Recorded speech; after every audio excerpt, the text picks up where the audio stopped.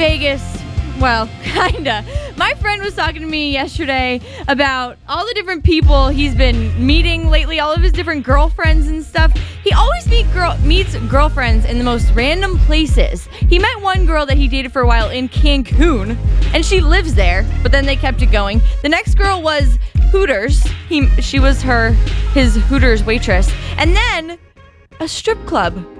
He, classy, started dating a girl from the strip club. He's one of a kind, but it got me thinking, a lot of people meet their boyfriend or girlfriend in odd places. So I want to hear from you.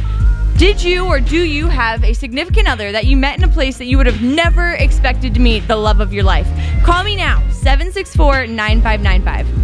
I met my girlfriend at work, not a place I usually expect, but it must be kind of common. Every single job I've had, I've dated a coworker, actually a boss. Really? Except for here, so I'm trying to keep it cool. Probably a good thing. Cause a little bit of drama around work. Candy 95, we're talking about odd places to meet your significant other. Church is where I met my wife, and that was the last place I was looking for somebody. You were just going to have a spiritual moment, and then you met the love of your life, huh? That's right. I was looking for the girls in bars, but found one at church. Well, that's probably better. I agree. You said you were on the bar when you met your lover. How does that even happen? I looked down and I saw this guy and he was gorgeous and we caught eyes and it was love at first sight. And so now you've been together for a while? 5 months. 5 months. We'll see how long it really lasts.